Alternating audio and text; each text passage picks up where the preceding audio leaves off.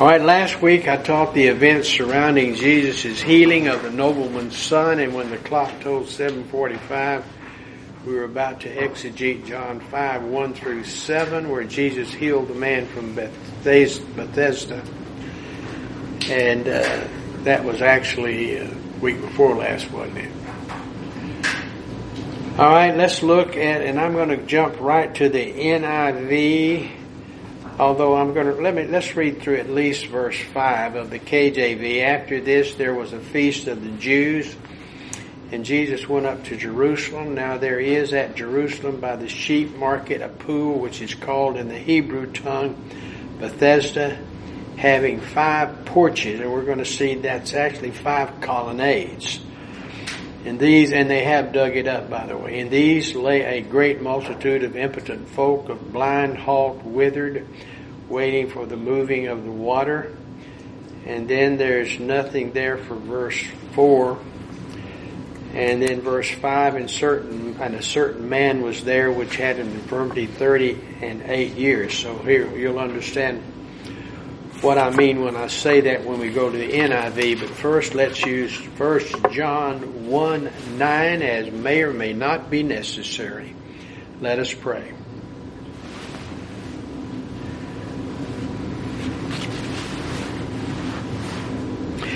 Father, we're grateful for the privilege of being able to come together and study your word.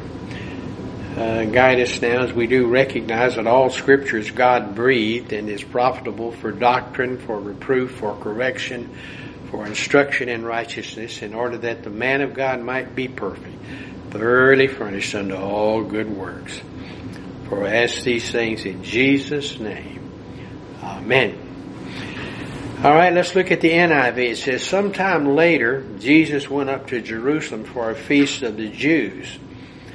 Now there is in Jerusalem near the sheep gate a pool, which in Aramaic is called Bethesda, and which is surrounded by 5 covered colonnades. And so it's apparently a lot larger pool than we had envisioned. And the colonnades are places where you go under something to protect yourself, as opposed to a porch, which is usually a porch with a rail and some rocking chairs, as opposed to a colonnade, which usually has columns that come out in front of a house, and you have some place where you are protected from the weather. And they suspected it was a lot larger than people think. There's a picture of where it's located as far as Jerusalem is concerned. It's not in the temple. It's not on a porch of the temple. But it's near what they call the sheep gate or the lion's gate. And that's, I think, gives us a little better vision of it if we think about it as a large area, a large pool. And I've seen several pictures of it, artist renditions of it, which surprised me. But in one of these pools, Jesus will find this lame person. So here we go. Sometime later, Jesus went up to Jerusalem for a feast of the Jews. Now there is in Jerusalem near the sheep gate a pool, which in Aramaic is called Bethesda, and which is surrounded by 5 covered colonnades. Here a great number of disabled people used to lie. The blind, the lame, the paralyzed. All right, and then there is no verse 4. And then it says 5. One who was there had been an invalid for 38 years. When Jesus saw him lying there and learned that he had been in this condition for a long time, he asked him, "Do you want to get well?" He said, "Sir, I have no one to help me into the pool when the water is stirred. While I am trying to get in, someone else goes down ahead of me." And we did have a bit of history, ancient history, that said it was very common on the first day of the new year that an angel would appear at several different pools, all in various areas, and would stir the water, and if people would get in, they would be healed. Now, I have concluded, and it's strictly my conclusion, I don't have any documentation for it, that it's a demonic kind of thing. I don't believe that otherwise. Just given the fact that Jesus himself healed the guy without the water, told him to pick up his pallet and get out of here, and that got Jesus in trouble, but we'll read more about that later on. But anyway, so much for that. We do know there was a pool there. It has been not only scripturally documented, but also someone has, found it underneath a particular dig.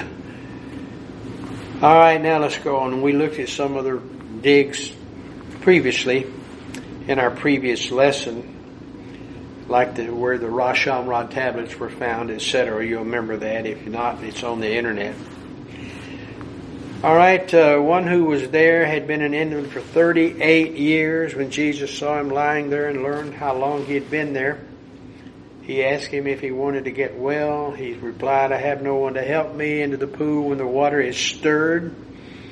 While I'm trying to get in, someone else goes down ahead of me." And apparently it's only one person at a time. Then Jesus said to him, "Get up, pick up your mat and walk." At once the man was cured. He picked up his mat and walked. The day on which this took place was a Sabbath. And so the Jews said to the man who had been healed, "It is the Sabbath. The Lord forbids you to carry your mat." But he replied, "The man who made me well said to me, 'Pick up your mat and walk.'" So they asked him, "Who is this fellow who told you to pick it up and walk?" The man who was healed had no idea who it was, for Jesus had slipped away into the crowd that was there. Later Jesus found him at the temple and said to him, "See, you are well again. Stop sinning or something worse may happen to you." The man went away and told the Jews that it was Jesus who made him well. So because Jesus was doing these things on the Sabbath, the Jews persecuted him. All right, and Jesus responded, "My Father is always at his work to this very day, and I too am working." So you can see the map of Jerusalem's old city there, the Temple Mount and the port of Bethesda.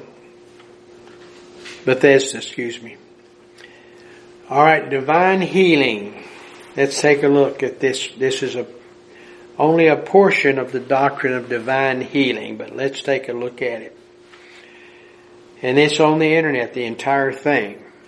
And on the website. It's not on the podcast, but I probably will put it on here one of these days. But it says, the Bible teaches that human beings may look to God for direct healing. This portion, of course, will go on the podcast, by the way, because David goes ahead and puts whatever our lessons are on the website, then he puts it on the podcast also. David, our webmaster. So the Bible teaches that human beings may look to God for direct healing. Divine healing is a subject over which differences of opinion have existed from early in the history of the Christian church. Protestants and Roman Catholics have claimed to practice healing, as well as Christian scientists. And many of the ancient pagan mystery religions. Bible-believing Christians agree the Bible teaches God has healed and can heal every kind of disease. You notice the differentiation from Protestants and Roman Catholics and Christian scientists. Christian scientists are not thought, nor are they listed by the federal government as a Christian group. And I know a lot about Christian scientists.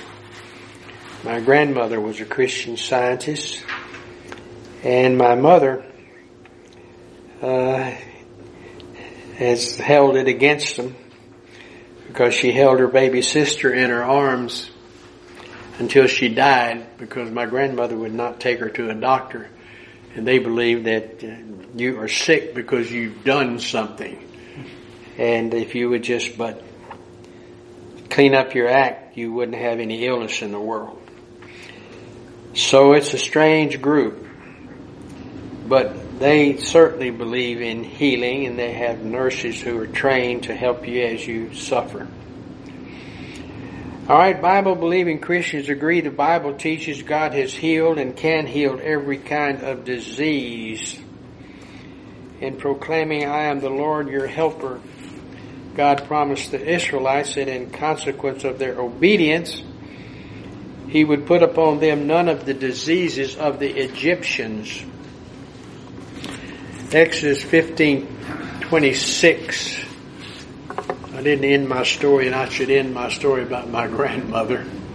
When I was in California, I wrote her a letter, and when I was working for North American Aviation, and I told her in the letter that I was never happy unless I was telling somebody about the Lord Jesus, and that was true.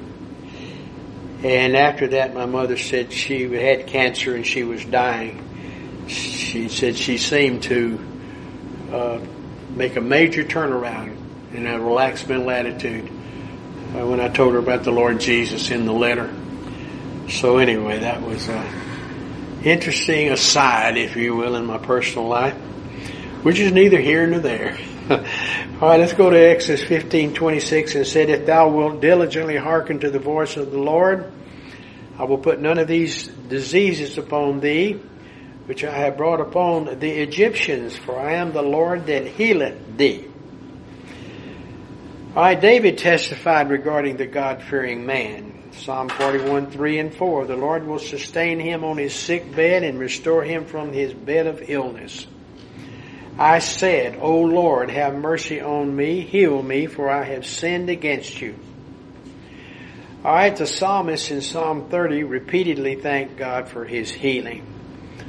Psalm 30 verse 2.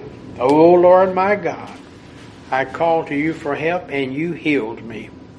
A psalm of David, as I remember. And then obedience to God's word can result in healing and health, says Proverbs 4:20, 21, and 22. My son, pay attention to what I say. Listen closely to my words. Do not let them out of your sight. Keep them within your heart, for they are life to those who find them and health to a man's whole body. All right, some of the healings recorded in the Bible were with means, as in the case of Hezekiah, where the means was a poultice of figs.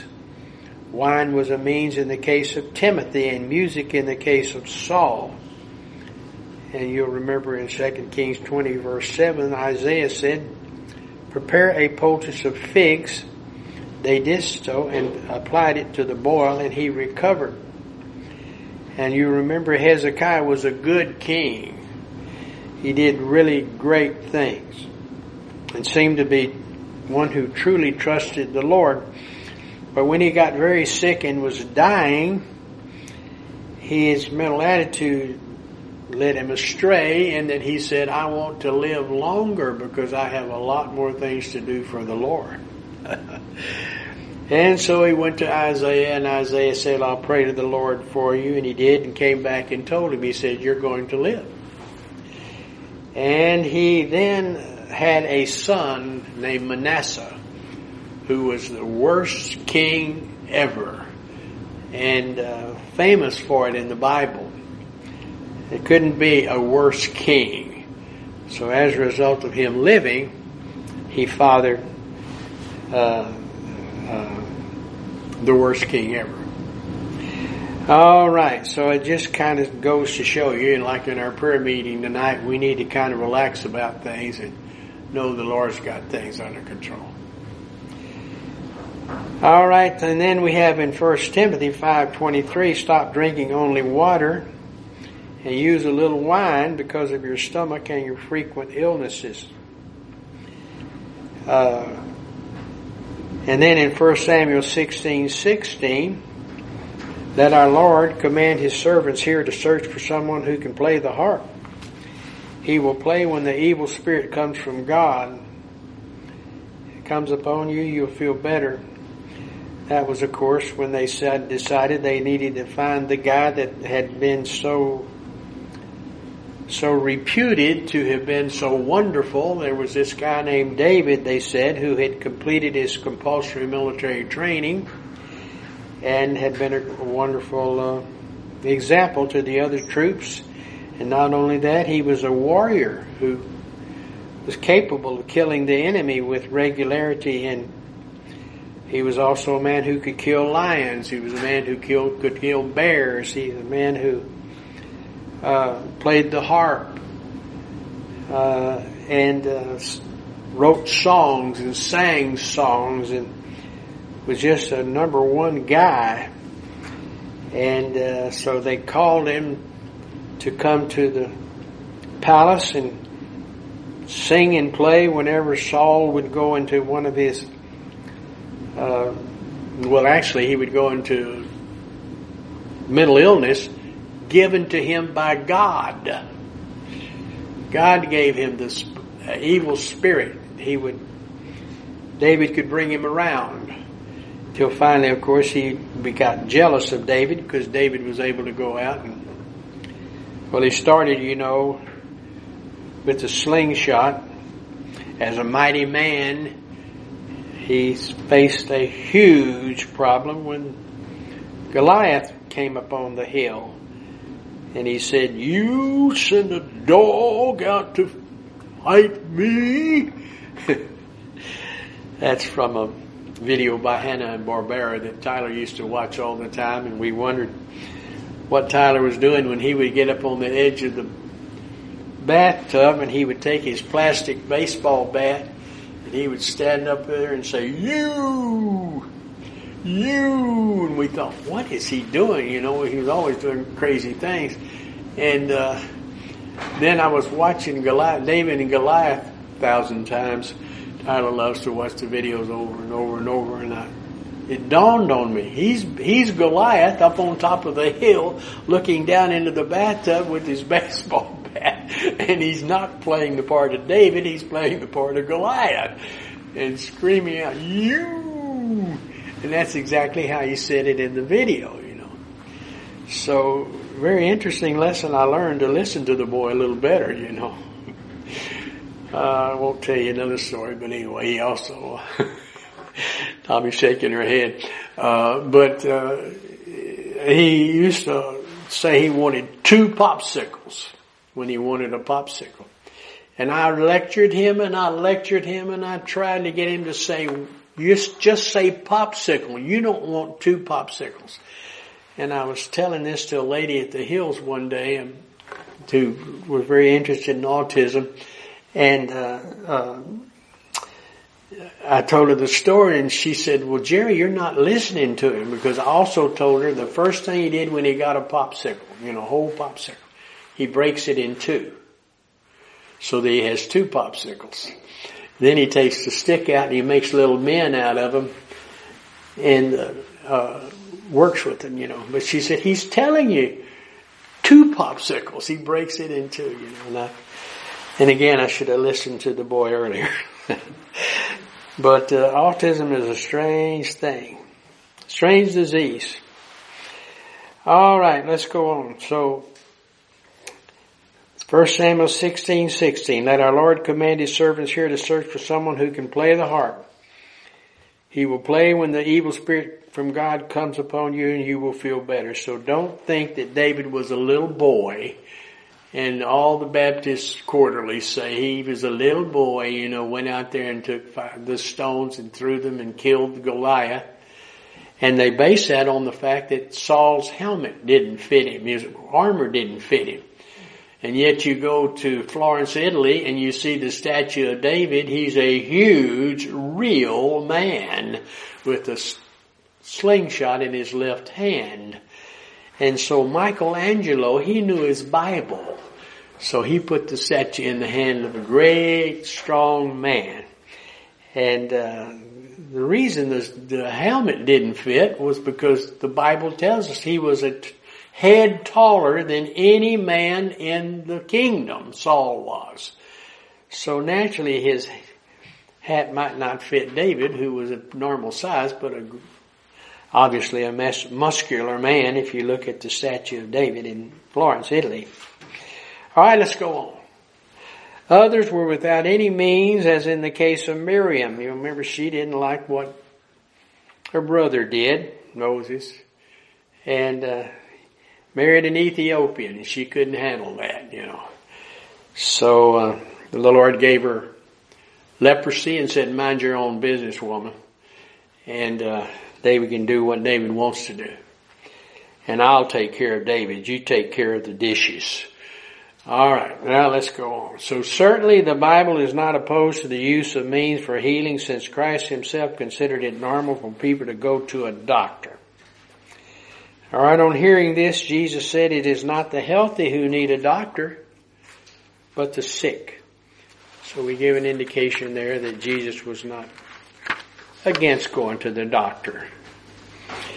All right, in the parable of the Good Samaritan, Jesus states that oil and wine were poured on the wounds of the beaten traveler.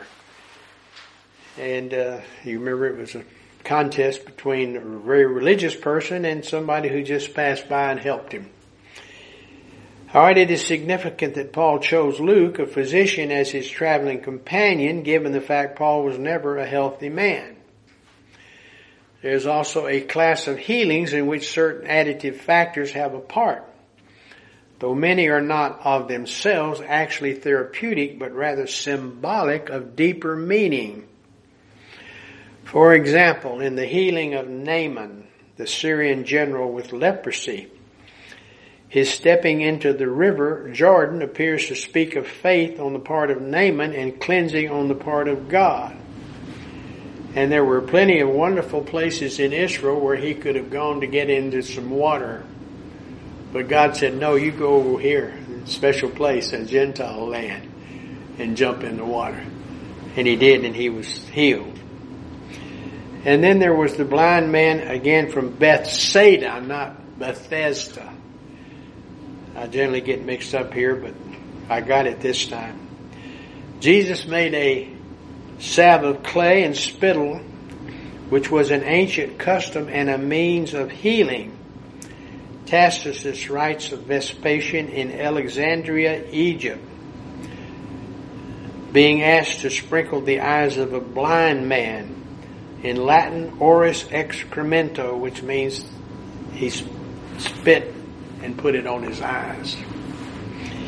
All right, the healing of a blind man of Bethsaida was unique in that it consisted of two stages.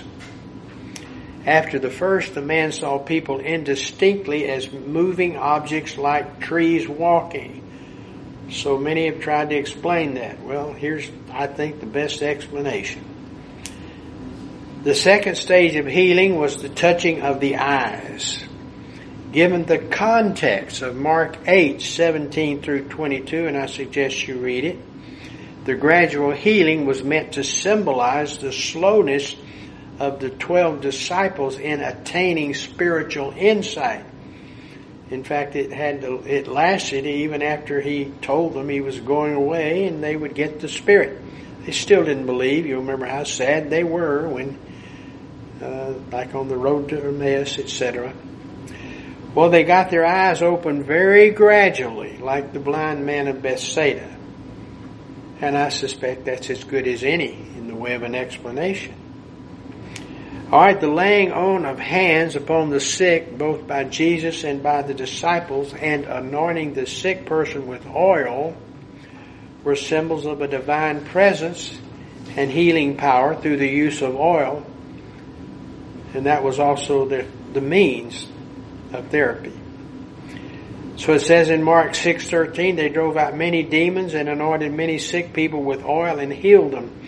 And you remember in our study of the temple, we talked about oil that was in the reservoir that provided the power to the Lord Jesus. In other words, the source of the light, the 7 lampstands, 7 candles on the lampstand. were supplied with oil, which was in a little basin underneath the lampstand. So all of that was symbolic. You remember that, as I said earlier, about the temple. The temple was the Bible of the Jews before they had access to the scrolls. All right, many false concepts about healing have developed. All right, let's look at a few. For example, when a person seeks healing from God, some conclude he is making a choice between God and the doctor. Christian scientists go so far as teaching that the use of a doctor is a sin. And I'm giving you my little anecdote there where baby Catherine died of a blocked bowel, which could have been easily taken care of by a doctor. All right, in the case of Asa, which has been quoted as an example of how choosing a doctor over God, this reflects a lack of faith on the part of the believer. Asa's choices was one of choosing the equivalent of witch doctors over God. So the word in the NIV translated physicians might better be rendered pagan sorcerers. 2 Chronicles, not Corinthians. 2 Chronicles 16:12. In the 39th year of his reign, Asa was afflicted with a disease in his feet. Though the disease was severe, even in his illness, he did not seek help from the Lord, but only from physicians. So some believe that physical healing is as much a part of the salvation purchased by Christ on the cross as is the forgiveness of sin. Isaiah 53:4a and 4c are often quoted as proof of such a position. Most evangelicals, including yours truly, disagree, however, with such an exegesis and analysis. Let me read 53:4a and 4 and 5c. Surely he took up our infirmities, and by his wounds we are healed. So in only one other place in the New Testament is there any suggestion of healing in the atonement, and we will speak to that.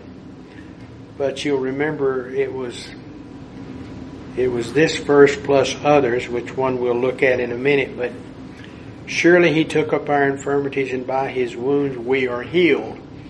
If you look at the Passion of Christ movie, you will see this before anything starts, that put on the screen.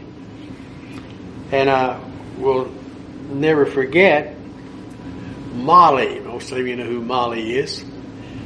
Molly said to me, "Did you see that?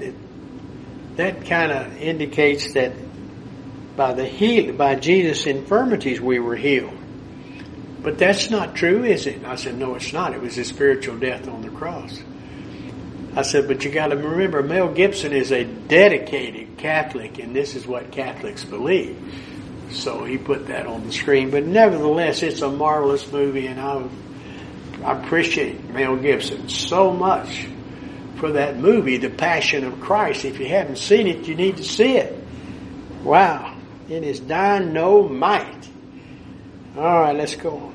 Peter in 1 Peter 2:24 connects, by whose stripes ye were healed, with Christ's sacrificial death on the cross. But there is no explicit mention of physical sickness, and most agree 1 Peter 2:24 is used metaphorically. There are also those who contend healing was a first installment of the resurrection promised for our mortal bodies through the indwelling Holy Spirit. Romans 8:11, and if the Spirit of him who raised Jesus from the dead is living in you, he who raised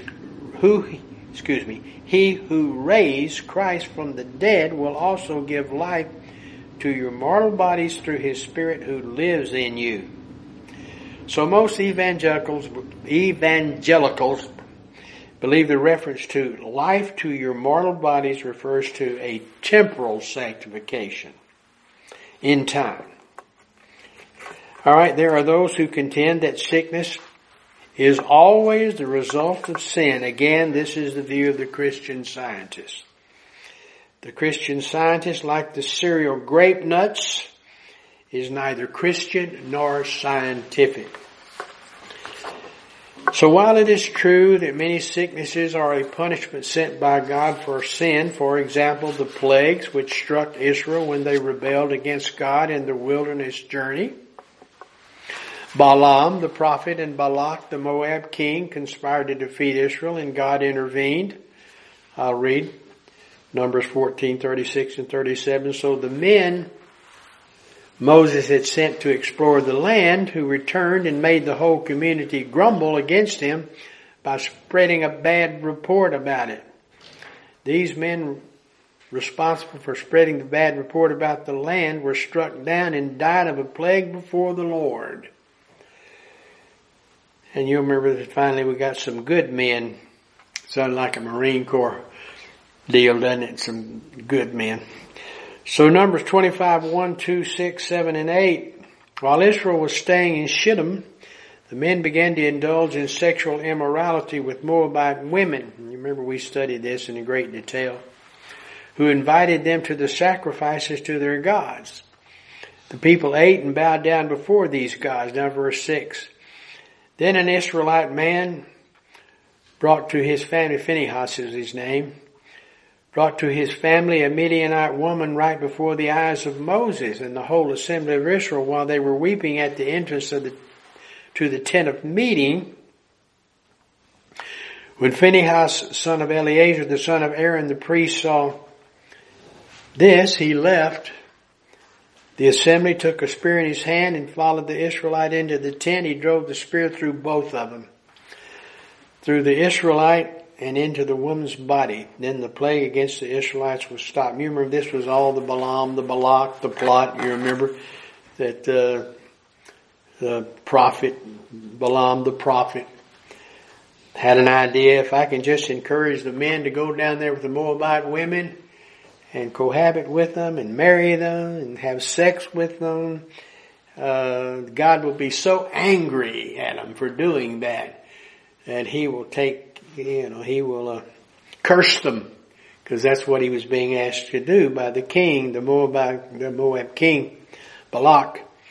So you remember that story. We went over that in great detail. But it didn't work, because God is a God of grace. He didn't understand. God's not going to do that just because the men are evil and go down and cohabit with the women. No. He's going to do what's right. Not only for those folks, but for us here in West Bank Bible Church. So we get the good story. And of course, what happened to old Balak and Balaam? Well, they were killed, as were the Moabites. And they never messed with Israel after that, because God turned Israel loose on them. Alright, there are still other sicknesses which are used uniquely for His glory. John 9, 1, 2, and 3. As he went along, he saw a man blind from birth. His disciples asked him, Rabbi, who sinned, this man or his parents, that he was born blind?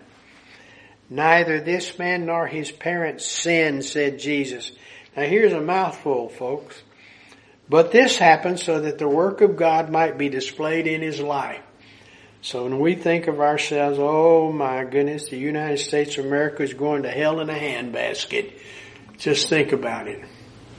This guy was blind in order that Jesus could show him he was the Messiah and could heal. So who knows what we've got out there happening in our country today. It's been a lot worse at other times, I will tell you that. Alright, then there are sicknesses directly used for the good of the sufferer. 2 Corinthians 12, 7 and 8. To keep me from becoming conceited. This is old Paul talking about how he was being beat about the head and shoulders by a demon that God provided. Again, God is in charge. He sent this demon to beat him about the head and shoulders. Why? Because he was arrogant. And he wanted to keep him humble. Alright. To keep me from becoming conceited because of these surpassing great revelations. In other words, I have so much Bible doctrine, said Paul, that God is kicking my tail. Every step I take. Bam! Every step I take. Just because I have so much Bible doctrine. And you'll also remember last week I read you about how when he first came to Jerusalem, and everybody thought he had been with Barnabas, and Barnabas had seen him work up in Tarsus, and he had done such a great job of evangelizing this Tarsus up there in Turkey. Then when he brought him to Jerusalem, everybody was afraid of him. Oh no, that's the guy that held the coat where they killed Stan. Oh my Lord, have mercy, he's awful. And the Bible says, Barnabas said, well, let's get him out of here. He's causing trouble. Who? The greatest Bible teacher that ever lived. The greatest Bible teacher that ever lived was causing trouble. And the Bible says when he got up and left with Barnabas, everything smoothed out. And what happened? So many people believed you couldn't count them. You think God doesn't work in strange and mysterious ways. He does. So we should take heart. We should take heart in what we see today. We have no idea. I'm preaching to myself now, folks. We have no idea. So then there are sicknesses directly used for the good of the sufferer to keep from becoming conceited because of these and surpassing great revelations. There was given me a thorn in the flesh, a messenger of Satan to torment me. 3 times I pleaded with the Lord to take it away from me. And 3 times he said, my grace is sufficient for you, for my power is made perfect in weakness. Therefore I will boast all the more gladly about my weaknesses, so that Christ's power may rest on me. So that sickness is to be attributed to the devil is also a fairly popular contention. Those of this persuasion base their argument on what Peter said to the Gentiles concerning Jesus' ministry. Quote, he went about doing good and healing all that were oppressed of the devil. And in a general sense, we know about the devil and what he does and what he doesn't do. But even in the millennium, in the tribulation, God wants these demons to come out. And so God gives the devil the key to the pit. And he goes down there and he uses the key that God gave him and release all these evil spirits who come out. Amazing, isn't it? Alright, that sickness is to be attributed to the devil is fairly popular contention. Alright, while it is clear from Scripture that Satan often does inflict sickness upon men, it is equally clear that this occurs only with God's permission. God as sovereign can and does use all manner of suffering for His own purposes and glory. Romans 8:18, I consider that our present sufferings are not worth comparing with the glory that will be revealed in us. Alright, cause of sicknesses. Suffering in general is the consequence of the curse that came upon man after the fall. In this sense, all sickness stems from man's first sin, though it does not follow that an individual's personal sickness is due to his own personal sin. Prior to the fall, man had a means of maintaining health and longevity by eating from the tree of life. And I scratched, a similar tree will also exist in the millennium. And rather than get into that, we studied the doctrine of the millennium before, but notice Genesis 2:9, then we go to verse 22, drop down in 22 and 23. And the Lord made all kinds of trees grow out of the ground, trees that were pleasing to the eye and good for food. In the middle of the garden were the tree of life and the tree of the knowledge of good and evil. Now verse 22. And God said, the man has now become like one of us, knowing good and evil. How many times have you read that and you don't think about good? We don't need to know what's good. Bible doctrine in the soul will tell us what is good. But good and evil, you don't need that. Of course, we do need that now, but he didn't need that. What he needed was just to do what he was told when he was told. In other words, God said to him, there's a tree out there 14 foot in diameter, go up there and grab hold and pull it out of the ground. And As we used to say in the military, well, if they tell you to do that, you better damn well go grab hold of it and pull. Though you may not be able to pull it out of the ground, but you know they told you, pull it out of the ground. Well, you go try. So the Lord God banished him from the Garden of Eden to work the ground from which he had been taken. Alright, there is also a similar tree with all manner of fruits for the healing and enjoyment of the millennial citizens. Ezekiel 47:12. Fruit trees of, he's having a vision. Fruit trees of all kinds will grow on both banks of the river. Their leaves will not wither, nor will their fruit fail. Every month they will bear, because the water from the sanctuary flows to them. Their fruit will serve for food, and their leaves for enjoying the perfect environment of the millennium.